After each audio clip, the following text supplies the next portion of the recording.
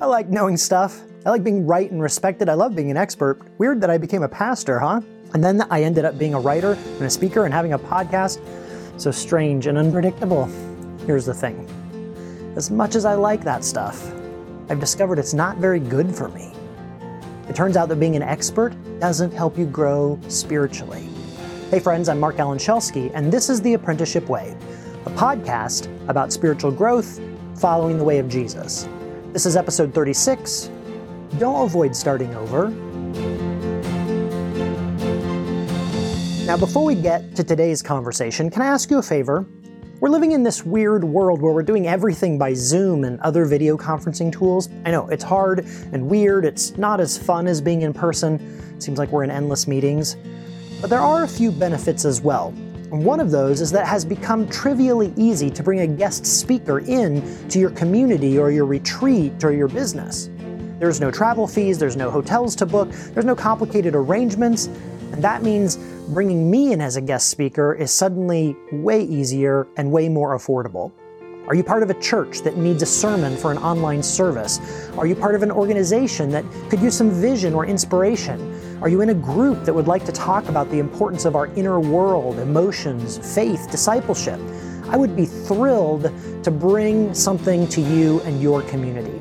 Of course, I'd love to talk with your group about the role of emotions and faith, myths about emotions that Christians have believed that get in the way of your growth, why we're all so tired and edgy right now during the pandemic, and how we can learn to listen to our emotions.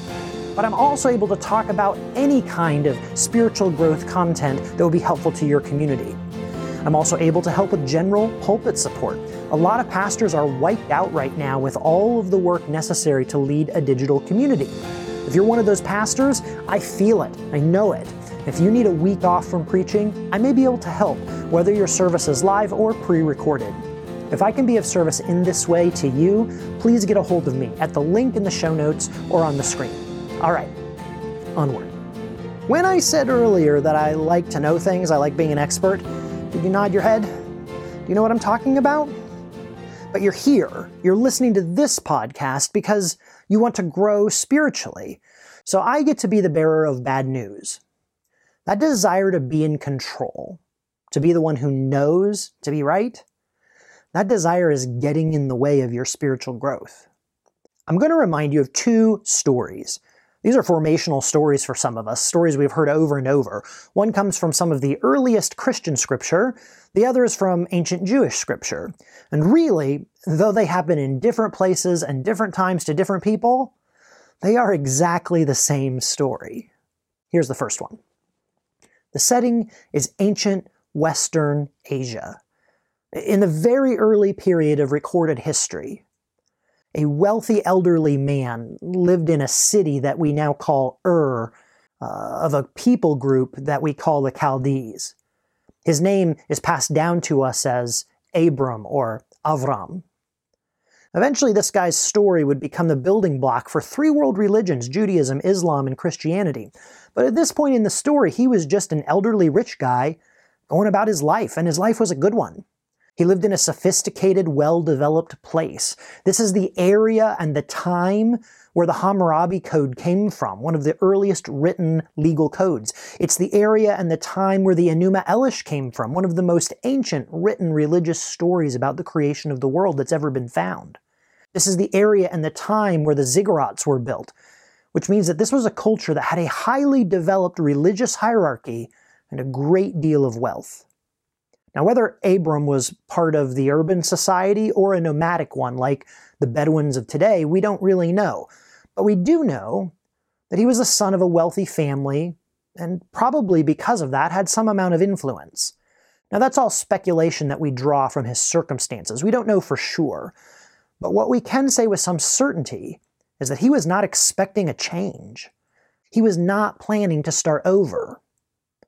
And then Abram hears the divine voice. That's pretty cool. I mean, how many of us have wished to hear God speak? What would we long to hear God say?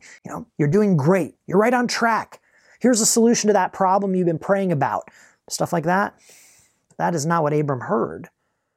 What he heard was the divine voice make a conditional promise. I will make you into something great, a great nation, a blessed nation. And through you and your family, all the families of the world will be blessed. Sounds great, right? A promise of greatness, a promise of being a blessing to others, but there's a condition. Go. Leave your country. Leave your respected, safe position as the first son of an influential family. Leave your provision and your privilege and your authority. Leave everything you're familiar with. Leave that all and go. Go where? You don't get to know in advance. Go to the place I will show you. That's what the divine voice said. Essentially, God says, you'll know it when you get there. Now, in both Jewish and Christian scripture, Abram is affirmed for his faith. He's held up as an example for us of what real faith looks like. And when he's affirmed, it's this moment scripture's talking about.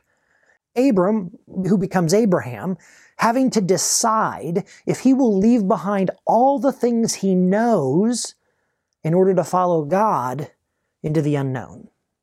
And hold that image in your mind. Let's switch scenes to the second story. The setting now is Jerusalem, the capital city of the Roman province of Judea, in a time of simmering religious and political unrest. It's late at night. A man makes his way through the streets, his identity obscured by a large hooded robe. This man is Nicodemus. He is a sophisticated, well-respected man of influence, a deeply religious man. Not only that, he was a member of a tradition within his religion that was widely known for their very careful, pious devotion and deep commitment to God. On top of that, he was a member of the Sanhedrin, which is sort of like a combination between Congress and the Supreme Court, only if all the members were pastors and seminary professors. So Nicodemus was a man of position, influence, privilege, great means. His life was good. He was not expecting a change. But he had been listening to the teachings of an itinerant rabbi who'd appeared on the scene recently, one Jesus from the little town of Nazareth. And Nicodemus suspected that in Jesus' teachings he might be hearing the divine voice, and he wanted to know more. What would Nicodemus have liked to hear from Jesus that night? If I was in Nicodemus's position, if I'd gone to all the trouble to find Jesus and speak with him that night, I think I would have liked to hear Jesus say something like, "I'm glad you seek me out. That shows how insightful you are. Clearly you're a great student of Scripture and a thoughtful leader. You've really done well for yourself. Keep up the good work." Maybe that's more my issues than Nicodemus's. I don't know. In any case, that's not what he heard. What Nicodemus heard was, no one can see the kingdom of God without being born from above. Wait, what? Yeah, do not be astonished, Jesus said, that I tell you, you must be born from above. The wind blows where it chooses, and you hear the sound of it, but you do not know where it comes from or where it goes. So it is with everyone who is born of the Spirit. In my sacred imagination, I hear these words hitting Nicodemus and coming across like this. Right now, Nicodemus, you think you know, but you don't realize you're just a baby, and babies know nothing. Right now, you're influential, you're privileged, you're powerful, but babies are dependent. You're in control, coming here to see me on your terms, to evaluate me, to see how I fit into your life. But babies have no control. You're well respected for what you know, for your spirituality. You have enough power and security to feel comfortable. You think you've harnessed the wind. But that's the trick about God, Nicodemus. Like the wind, God can't be controlled or harnessed or mastered. God can't be used for your own ends. The second you try to use God or spirituality for yourself, you're no longer dealing with God. What was holy becomes self-justification, and it all slips through your fingers. The only way in for you is to give up and start over. You've got to be born again. Now, that phrase, born again, it has a lot of baggage these days. You hear someone say you've got to be born again, and you immediately think of a certain kind of Christianity or a certain kind of preacher. But see, Nicodemus didn't have that baggage. He'd never heard that phrase before. For Nicodemus, those words were an invitation to let go of being the expert, let go of being the one who knows, let go of an identity built from others' respect or from being in control. The wind blows where it chooses. You hear the sound of it, but you don't know where it's coming from or where it goes. So it is with everyone who's born of the Spirit. Do you hear it now? Both Abraham and Nicodemus were given the same invitation. Would they stay, holding on to what they had, what they knew, where they were comfortable and in control, or would they go, trusting themselves to an unknown outcome of following God in a way that meant letting go of their reputations, letting go of their control, letting go of the things they were comfortable and familiar with? I think the reason these two stories figure so highly in Judaism and Christianity is because the experience of Abraham and Nicodemus is guidance for us. Guidance and a warning. Our culture, our world, it's built on strong opinions. We celebrate people who are strong and in control. We like winners.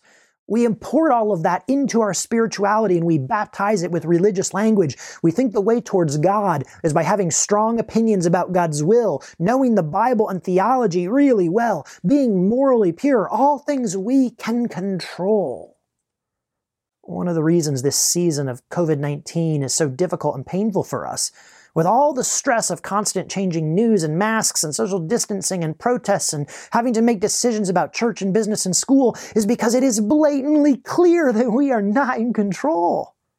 We structured our lives in a way that felt like we were, and the virus has knocked that little stick house to pieces. We want to be in control, and it's painful to learn that we just aren't. Abraham and Nicodemus, their story invites us to a new kind of experience. Think of your own life. Think of the ways you've built security into your life, into your circumstances, into the ideas that you cling to, even into the faith practices you're most comfortable with. Look at the ways that you've gained influence or respect or a sense of identity. Look at all of that. And then listen for the invitation of the divine voice. Do you want to go further up and further in?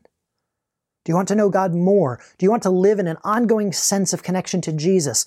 Well, you can't go and not go. And that means you can only grow spiritually by letting go. How's this invitation showing up in your life right now? What's the Spirit saying to you? Is the divine voice inviting you to consider ideas you hold about who you are? Is the divine voice saying that to go further, you need to become a beginner again? Is the divine voice speaking to you about a relationship you have? Are you holding tight to a certain story about a person in your life? Is the divine voice saying that if you want healing or reconciliation or intimacy, you're going to need to let go of that story? Is the divine voice speaking to you about your religious convictions, what you think you know? And you've read the Bible, you've got clear views. Is the divine voice saying, what you think you know about me is getting in the way of really knowing me? Is the divine voice telling you the same thing that Abraham heard? You need to leave your father's house. Maybe there's something you've inherited from your family or the religion of your family or the expectations of your family that you need to leave behind. Is the divine voice telling you the same thing Nicodemus heard? You need to be born again. Maybe you need to let go of being the one in charge, the owner who knows everything, the gatekeeper. Maybe you need to become a beginner again. The Spirit's at work all around us. But the Spirit does not prioritize things the way we do, and that makes the Spirit seem unpredictable. Where we want control, the Spirit wants trust. Spiritual growth is about being invited deeper into intimacy, into being present, into greater trust. Spiritual growth is a narrow door, and all your baggage won't fit through it. Abraham was asked to leave behind what he knew and enter into the wilderness. Nicodemus was asked to leave behind his status and accomplishments and start again. What is the divine voice asking of you? Following that invitation is faith. It's scary, but you're not alone. And across that wilderness is blessing for you and for the world around you. May you have the courage to leave behind the good things that help you feel safe so you can experience God more deeply. Thanks for listening. You'll find the show notes for today's episode and any references or links I mentioned at www.markalanshelsky.com/TAW036. If you're not on my email list yet, I would love to see you there. That's the best way to find out when there's something new from me. I email once or twice a month. That will include links to a new blog post, a new podcast episode if there is one, links to other things I've found that I think will be of benefit to your spiritual journey. And there's a brand new free giveaway for you if you sign up. You'll get a free little ebook called The Anchor Prayer, a prayer and process for remaining grounded in a chaotic world. 7 short chapters. Most people will read it in under 2 hours. I think you'll find it helpful in the season that we're in. And of course, please do all the podcast stuff. Share this episode with a friend. Subscribe in your favorite podcast app or on YouTube. Write a review so that other people can decide if this is for them. Each of those would be a gift to me and a help to other people who want to grow spiritually. Until next time, remember, in this one present moment, this one right now, you are loved, you are known, and you are not alone.